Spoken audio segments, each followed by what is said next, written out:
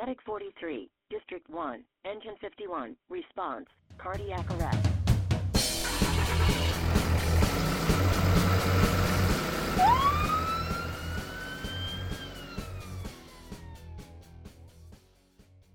Hello, everybody. Welcome again to another edition of the MCHD Paramedic Podcast. This is Dr. Casey Patrick, and joining me today is our Quality Chief, Kevin Crocker. Hello, everyone.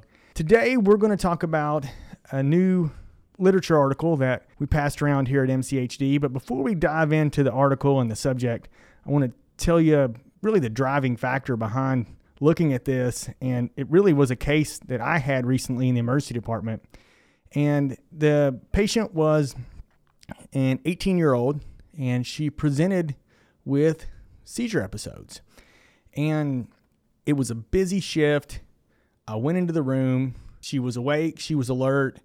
GCS of 15, fairly normal vital signs, and she had described multiple seizure episodes over the past hour. She had been brought in by EMS and actually gotten midazolam en route. So she had been treated appropriately for epilepsy. And, from my standpoint going forward there, known seizures, now normal neurologic exam. She didn't have anything that looked like infection. It was a relatively straightforward workup for me at that point. Now, I hadn't peeled back through her medical history at all. I had 3 or 4 other patients to see.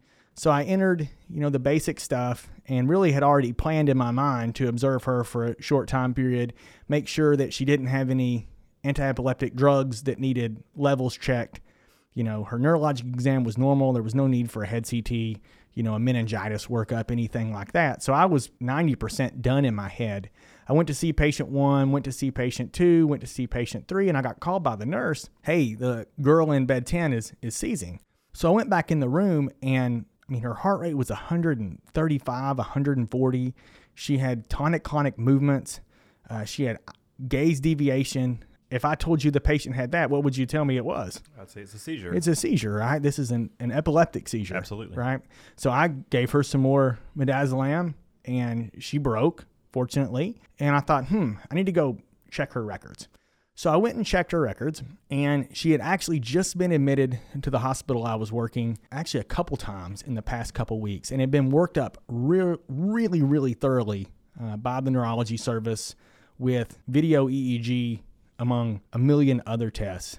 And looking at the results closely from the video EEG, it really looked like to the neurologist that her episodes were psychogenic seizures, non-epileptic seizures. The ARDS, formerly known as pseudo-seizures, now known as psychogenic non-epileptic seizures, or PNES is the acronym there. I'm going to stick with psychogenic non-epileptic seizures for obvious reasons. But it was really tough because she had a clear documented history, very thorough subspecialist workup of psychogenic episodes. And what I saw in the room and what the nurse saw in the room clearly looked all the world to me like epilepsy. So I treated her with benzos. She resolved. I observed her for a couple hours in the ED. She didn't have any further episodes. So now I'm deciding, okay, I saw this. This looks seizure-like. The chart says psychogenic episodes. What do I do with this patient? So I called the neurologist and I said, hey, I don't think this patient needs to come in the hospital, but she was taken off her anti-epileptic drugs during that stay because of the thought that these were psychogenic episodes. So they were going to focus more on the psychiatry route as opposed to the neurology route. But hey, I saw this in the ED, and the neurologist was less than friendly, less than kind, and was very adamant that she had video EEG. These are psychogenic episodes, for lack of a better term, don't bother me anymore.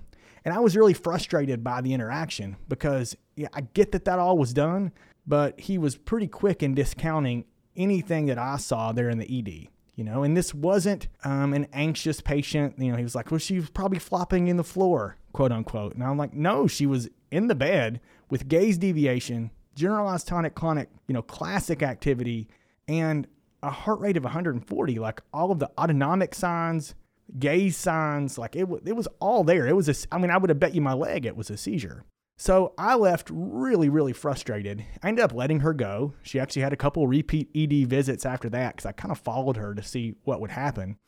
And she ended up getting readmitted and put back on her anti-epileptic drugs on down the line, which I think was appropriate. But it just led me to think, like, are we treating these patients appropriately? What is the coexistence rate of psychogenic seizures and true epilepsy? Are they always separate, or does the Venn diagram overlap? And then randomly on Twitter, I saw an article which really kind of brought everything together. So before we move on, you dropped a little knowledge bomb there. You talked about a new term that most of us probably have never heard or not familiar with. We know the pseudo seizure term. We've all heard that and worked around that. But the PNES, the psychogenic non-epileptic seizures, kind of give a review of that. That's a new term for us. What does that mean? Where did it come from?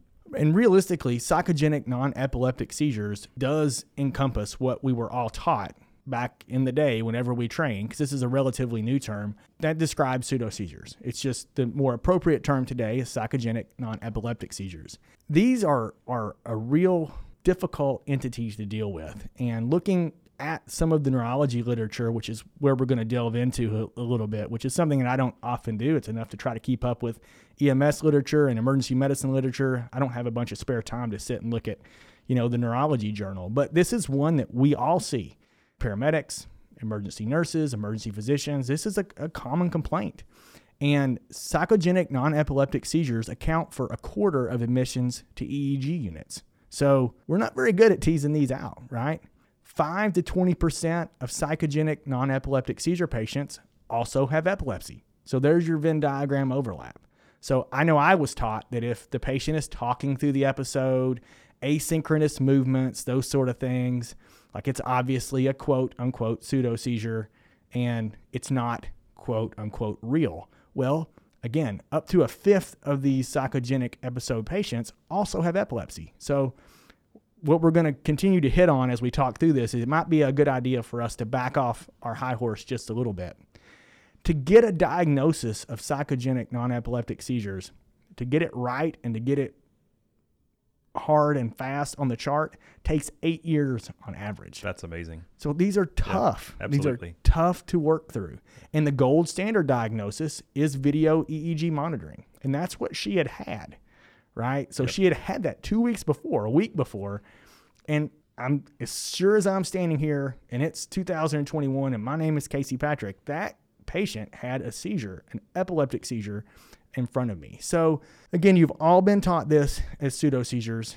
Here's your pearl number one for today. Change your terminology. They're psychogenic non-epileptic seizures. So I guess where did the literature come to? You talked about you did a neurology review of this condition. What did that look like? Where did you get it from? What were the data that you found in that review? Well, this is one where I have to thank social media, and we love to bag on social media these days, and it wastes our time and rots our brain and all those things that we say it does to us and our children. But this is one that came across my Twitter feed that I'm thankful that I saw. It was a fairly, serendipitous find because I just had this patient, and then probably a month later, this has all been in the past 6 months or so. Yeah. So a month later, saw this article. The algorithm heard you and then showed you the article. Big Brother was listening, absolutely. This was a neurology study, and we'll link the study in the show notes so everybody can look it up. It was a retrospective cohort study, so looking backwards, at admissions to 3 video EEG monitoring units in Australia. And they looked at diagnosis and mortality in these patients between 1995 and 2015. So 20-year cross-section. Impressive that anybody could pay attention and keep records for that long. Absolutely. Primarily Victoria, Australia, with the major city there being Melbourne. They did a chart review and they linked the patient charts to the National Death Index in Australia and looked at, okay, these patients get admitted to the video EEG monitoring unit. What's their risk of mortality? Now, you can poke holes here and we'll talk about some of the holes as we move on. But again, as someone who's dipped their toes into research, you take on something as large as this and you look at a time period as long as this, kudos to the researchers. I'm not going to poke too many holes here because this was a really mammoth undertaking. For the diagnosis portion of the outcomes, the patients were separated into 3 groups: psychogenic non-epileptic seizures, or epilepsy, or both. So pretty simple and straightforward. They either had psychogenic seizures, epileptic seizures, or they were a patient that was one of those, 1 in 20 to 1 in 5 that have both. Video EEG monitoring in these patients saw an event and no epileptiform EEG activity. They were labeled as psychogenic seizures. That makes sense, right? Yeah, The patient had a spell, looked at the EEG brainwaves, saw no epileptic activity, psychogenic event. Video EEG monitoring saw an event that correlated with epileptiform activity. That was epilepsy. So that makes common sense, right? They were watching these patients with the video. They saw and timed the spell, the motor portion of the event. Then they looked at the EEG electrical activity and correlated those two. So makes sense, right? Makes perfect sense. Okay. So 20 years is a very long time for a study. So how many patients did they enroll, and what did they find in the final results section? So they had 5,500 admissions to the video EEG monitoring units, and they found that 674 had psychogenic episodes, about 3,000 had epilepsy, 175 had both, and there were almost 1,600 labeled as other. So again, there was a portion that had psychogenic episodes. There was a portion that had epilepsy.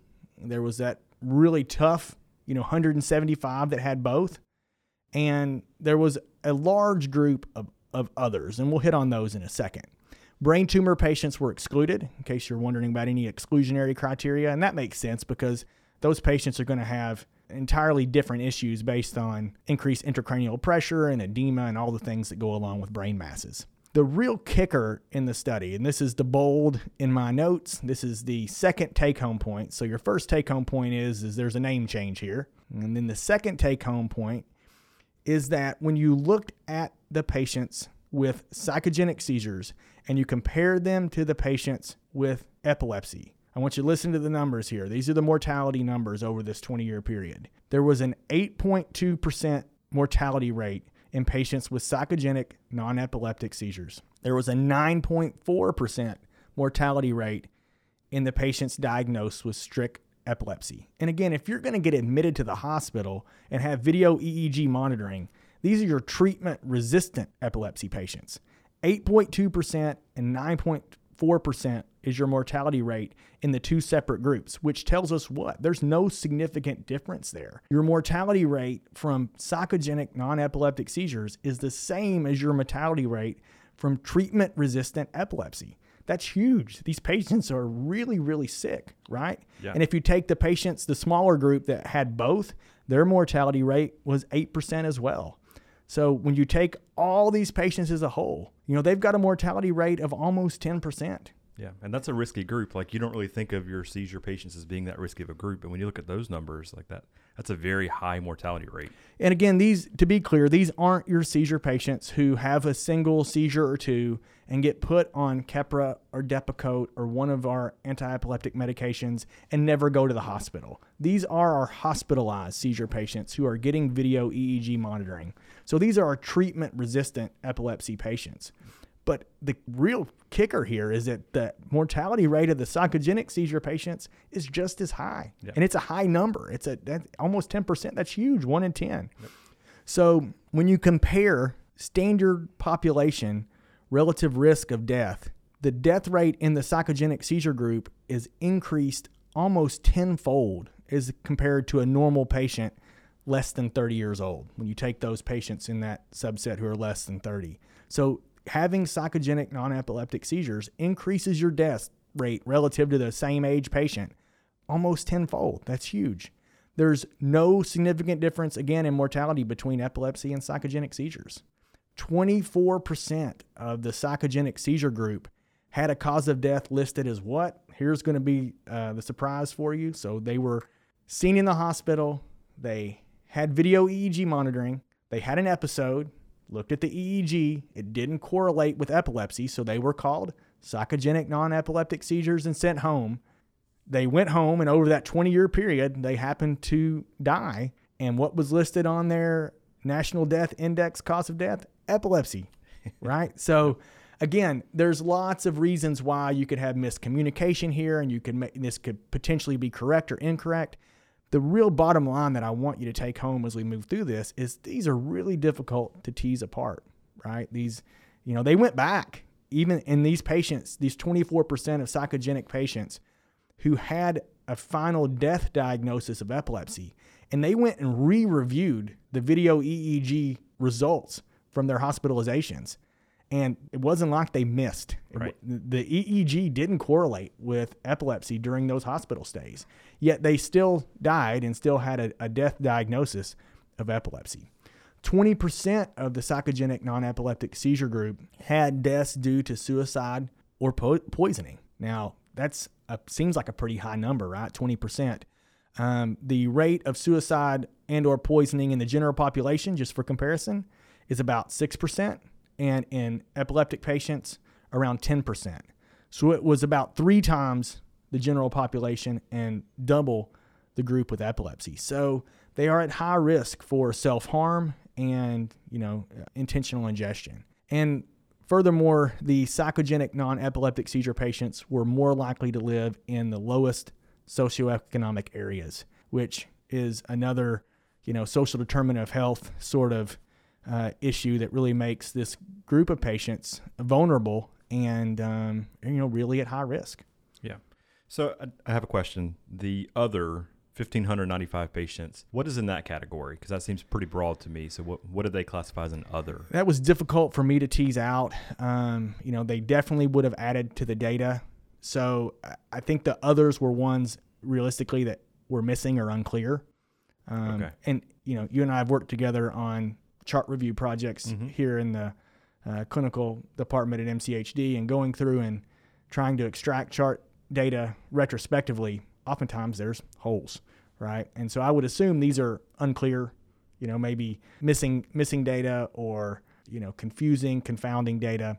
It's tough to tell from the study. Okay. So you could do statistical tricks here and say, well, what if these 1,595 were true seizures? And what if they were all psychogenic? I don't want to get too bogged down in the stats end of it, other than to say, yeah, it would be nice to know what those 1,595 were, and they definitely would have added to the data, but I prefer to concentrate on what we know from this and what we should ask for going forward. What kind of studies do we need going forward? And obviously prospective as opposed to retrospective is always going to be what we're going to ask for. Sure. Take any journal club paper review that we do here, and it's a retrospective study, and you can guarantee somebody's going to say prospective studies are needed. Yep. And that's really where we end up. In the end, there were only 55 deaths in the psychogenic non-epileptic seizure group, so still a relatively small number. So yep. that's a potential issue. Some cause of death data was missing, obviously, over a 20-year period. It's just, Right. Computers barely existed for patient charting in 1995, so yeah, that makes perfect sense. There was a lot of paper digging through, probably. Absolutely. But in the end, this is the largest data set looking at psychogenic non-epileptic seizure mortality. So I would say, again, while there are holes here, this is really a heavy lift and really gives us some information that we didn't have before this study came out. Okay. Is there any other research that exists in this area? So just in my cursory look, and if you're a neurologist or a psychiatrist out there, you very well may have more than this and have other studies to add. But my baseline level look found 2 prior psychogenic non-epileptic seizure mortality-based studies. There was one from Scotland with 260 patients, and it showed increased rate of premature death, just like this study. There was also one from Denmark that had 470 plus patients, and it showed a 3-fold increase in mortality in psychogenic non-epileptic seizure patients with increased psychiatric disease diagnosis as well. So yes, there's 2 other mortality-based studies. They're quite a bit smaller, but they're all really consistent in that these patients die at a higher rate. Yeah, so they all seem to track in the same direction, that increased mortality with that diagnosis. So I guess you're taking it home. Final points, like what do you think is important for the listeners to know? Well, I'm going to mea culpa myself first before I start to throw stones at any of the listeners out there. We've all been guilty of going into rooms. I'm going to assume you have. I know that I have. Absolutely. We're taught that pseudo seizures are what? Not real. Absolutely. Right? So you have a patient that's talking to you, I'm having a seizure, as they're having their motor activity spell. And what have I done in the past? What have we all done in the past? We looked at that patient and looked them square in the face and said, this is not real. Well, we need to flush that from our brains, from our practice pattern, and get rid of it, right? We don't know a lot about psychogenic non-epileptic seizures. It's clear from this data. We don't understand it. We don't diagnose it very well. 8-year time to diagnosis. All this overlap between epilepsy and psychogenic events. We need to, I think, as a emergency provider group, that's EMS, that's nurses in the emergency department, that's emergency physicians, we need to take a step back, look at this and say, man, these patients die at a super high rate, right? Yep.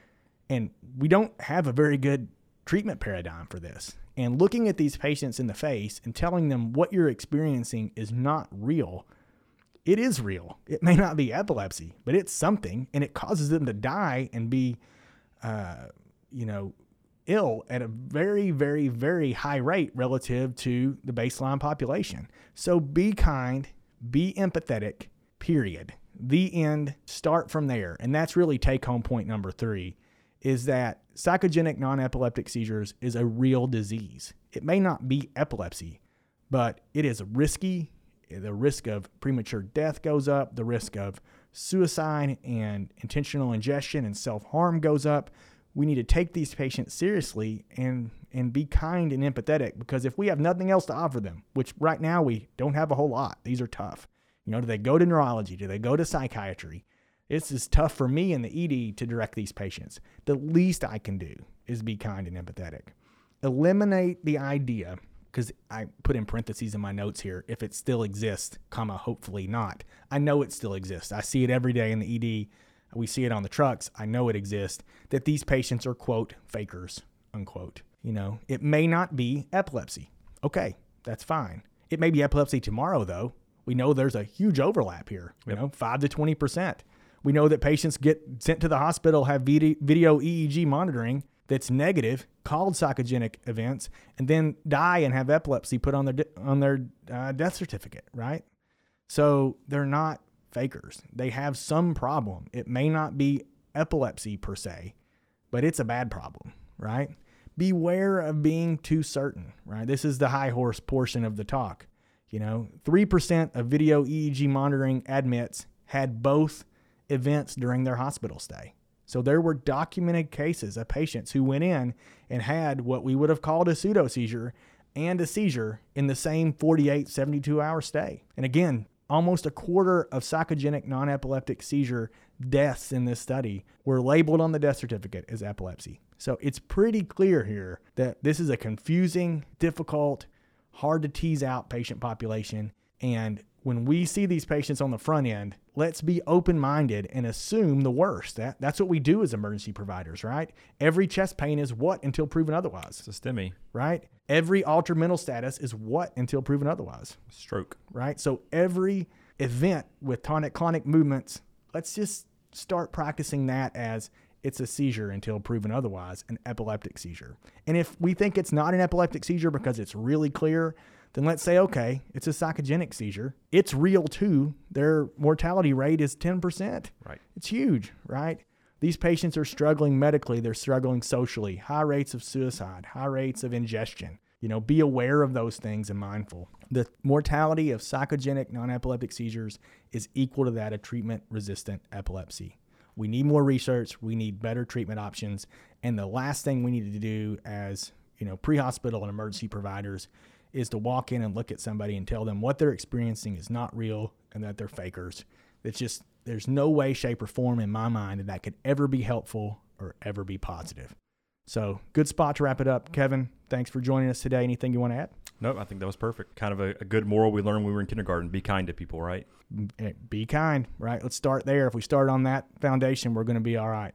As always, if you have questions or ideas for additional podcasts, shoot us an email, podcast@mchd-tx.org. We like you to leave likes and reviews wherever you listen to your podcast. And as always, thanks for listening, and we'll talk to you again soon. The reference is linked in the show notes. Have a good day, everybody.